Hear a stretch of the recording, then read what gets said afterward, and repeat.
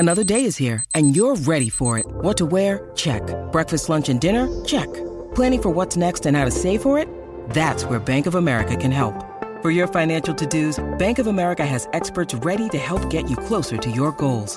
Get started at one of our local financial centers or 24/7 in our mobile banking app. Find a location near you at bankofamerica.com/talktous. What would you like the power to do? Mobile banking requires downloading the app and is only available for select devices. Message and data rates may apply. Bank of America N.A., member FDIC. Delicious meets nutritious in the snack that packs a real protein punch. Wonderful Pistachios.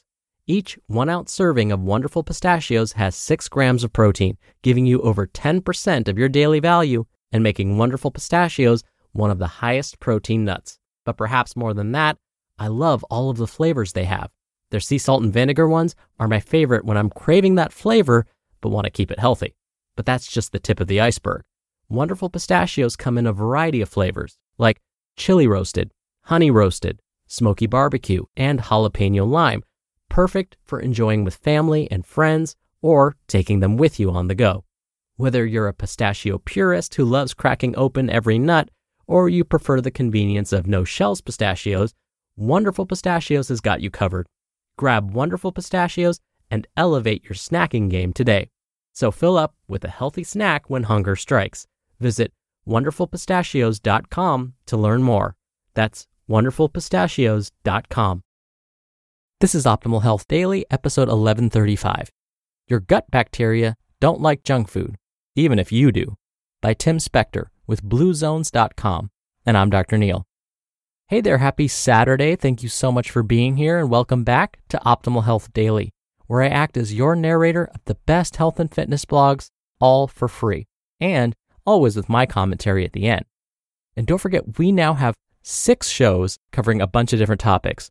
Just search for Optimal Living Daily in any podcast app to find them. The newest show is Optimal Startup Daily. We had it for a while, and now it's back as of this week. So make sure to check that show out. It covers entrepreneurship, freelancing, and more. But for now, let's get right to today's post and start optimizing your life. Your gut bacteria don't like junk food, even if you do, by Tim Spector with bluezones.com. When Morgan Spurlock famously spent a month eating large portions of McDonald's for the purposes of his documentary Supersize Me, he gained weight, damaged his liver, and claimed to have suffered addictive withdrawal symptoms. This was attributed to the toxic mix of carbs and fat, plus the added chemicals and preservatives in junk foods. But could there be another explanation? We may have forgotten others who really don't enjoy fast food. These are the poor creatures that live in the dark in our guts. These are the 100 trillion microbes that outnumber our total human cells 10 to 1 and digest our food, provide many vitamins and nutrients, and keep us healthy. Until recently, we have viewed them as harmful. But those harmful bacteria, like Salmonella, are a tiny minority, and most are essential for us. Studies in lab mice have shown that when fed an intensive, high-fat diet, their microbes change dramatically, and for the worse.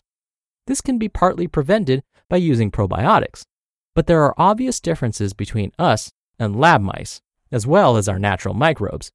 Researchers recently studied those who ate a traditional African diet, high in beans and vegetables, and swapped their diet with one resembling a U.S. diet, one high in fat and animal proteins and low in dietary fiber. They also had African Americans eat the more traditional African diet. They found that Africans fared worse on American-style food. Their metabolisms changed to a diabetic and unhealthy profile within just 2 weeks. The African Americans instead had lower markers for colon cancer risk.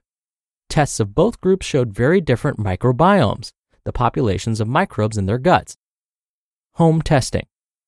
Surprisingly, no one has specifically investigated the effect of junk food on Westerners from the perspective of the microbiome. For the sake of science and research for my book, The Diet Myth, I have been experimenting with several unusual diets and recorded their effects on my gut microbes. These include fasting, a colonoscopy diet, and an intensive, unpasteurized French cheese diet. My son, Tom, a final year student of genetics at the University of Aberystwyth, suggested an additional crucial experiment to track the microbes as they changed from an average Western diet to an intensive fast food diet for over a week. I wasn't the ideal subject since I was no longer on an average diet, but Tom, who like most students enjoyed his fast food, was. So he agreed to be the guinea pig on the basis that I paid for all his meals and he could analyze and write up his results for his dissertation. The plan was to eat all his meals at the local McDonald's for 10 days. He was able to eat either a Big Mac or chicken nuggets, plus fries and a Coke. For extra vitamins, he was allowed beer and crisps in the evening. He would collect fecal samples before, during, and after his diet and send them to 3 different labs to check consistency. Tom started in high spirits, and many of his fellow students were jealous of his unlimited junk food budget. As he put it, quote, "I felt good for 3 days, then slowly went downhill. I became more lethargic, and by a week, my friends thought I had gone a strange gray color. The last few days were a real struggle. I felt really unwell, but definitely had no addictive withdrawal symptoms, and when I finally finished, I rushed, uncharacteristically, to the shops to get some salad and fruit." End quote.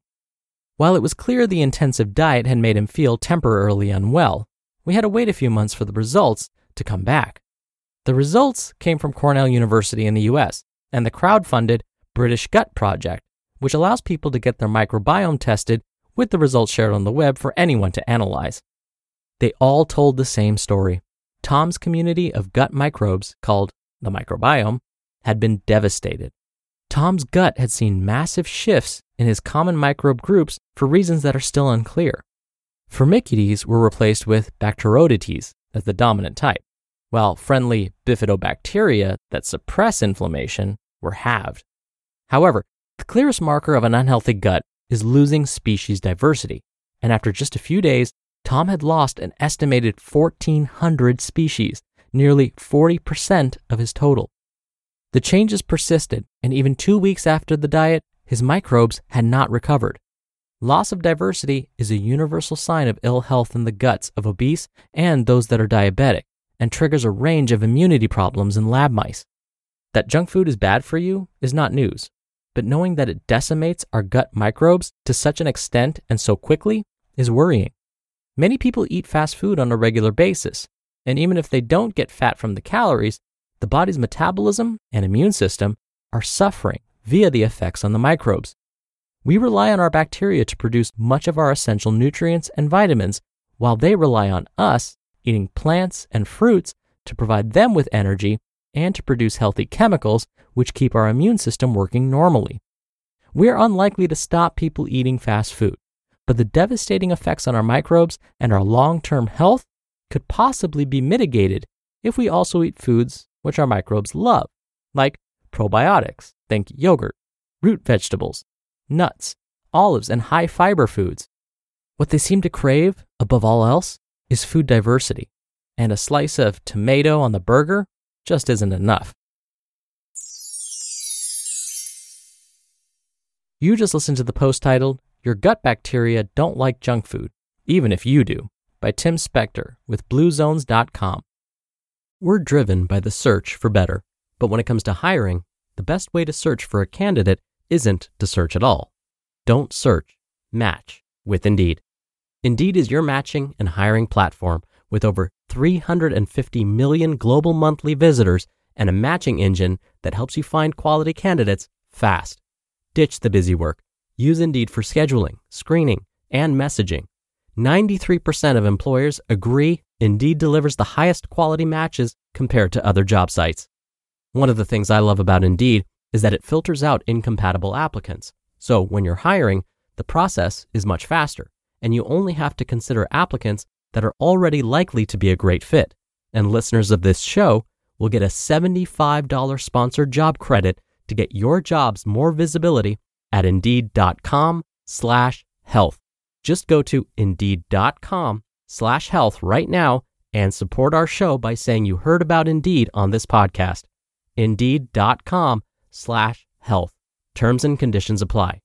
Need to hire? You need Indeed. Dr. Neal here for my commentary. I can't tell you how many times I have been asked this question. How can I reset my gut microbiome? meaning how can I replace the good bacteria in my intestines and help make sure that I have a diverse set of bacteria in my intestines? My answer is always the same. Eat more dietary fiber. Eat foods like berries, nuts, seeds, and vegetables. Why? It's because after our bodies break down these food sources of dietary fiber, what's left acts as fuel for our good bacteria. They use these leftovers to grow and create more diverse species of good bacteria. This is what we want to have happen.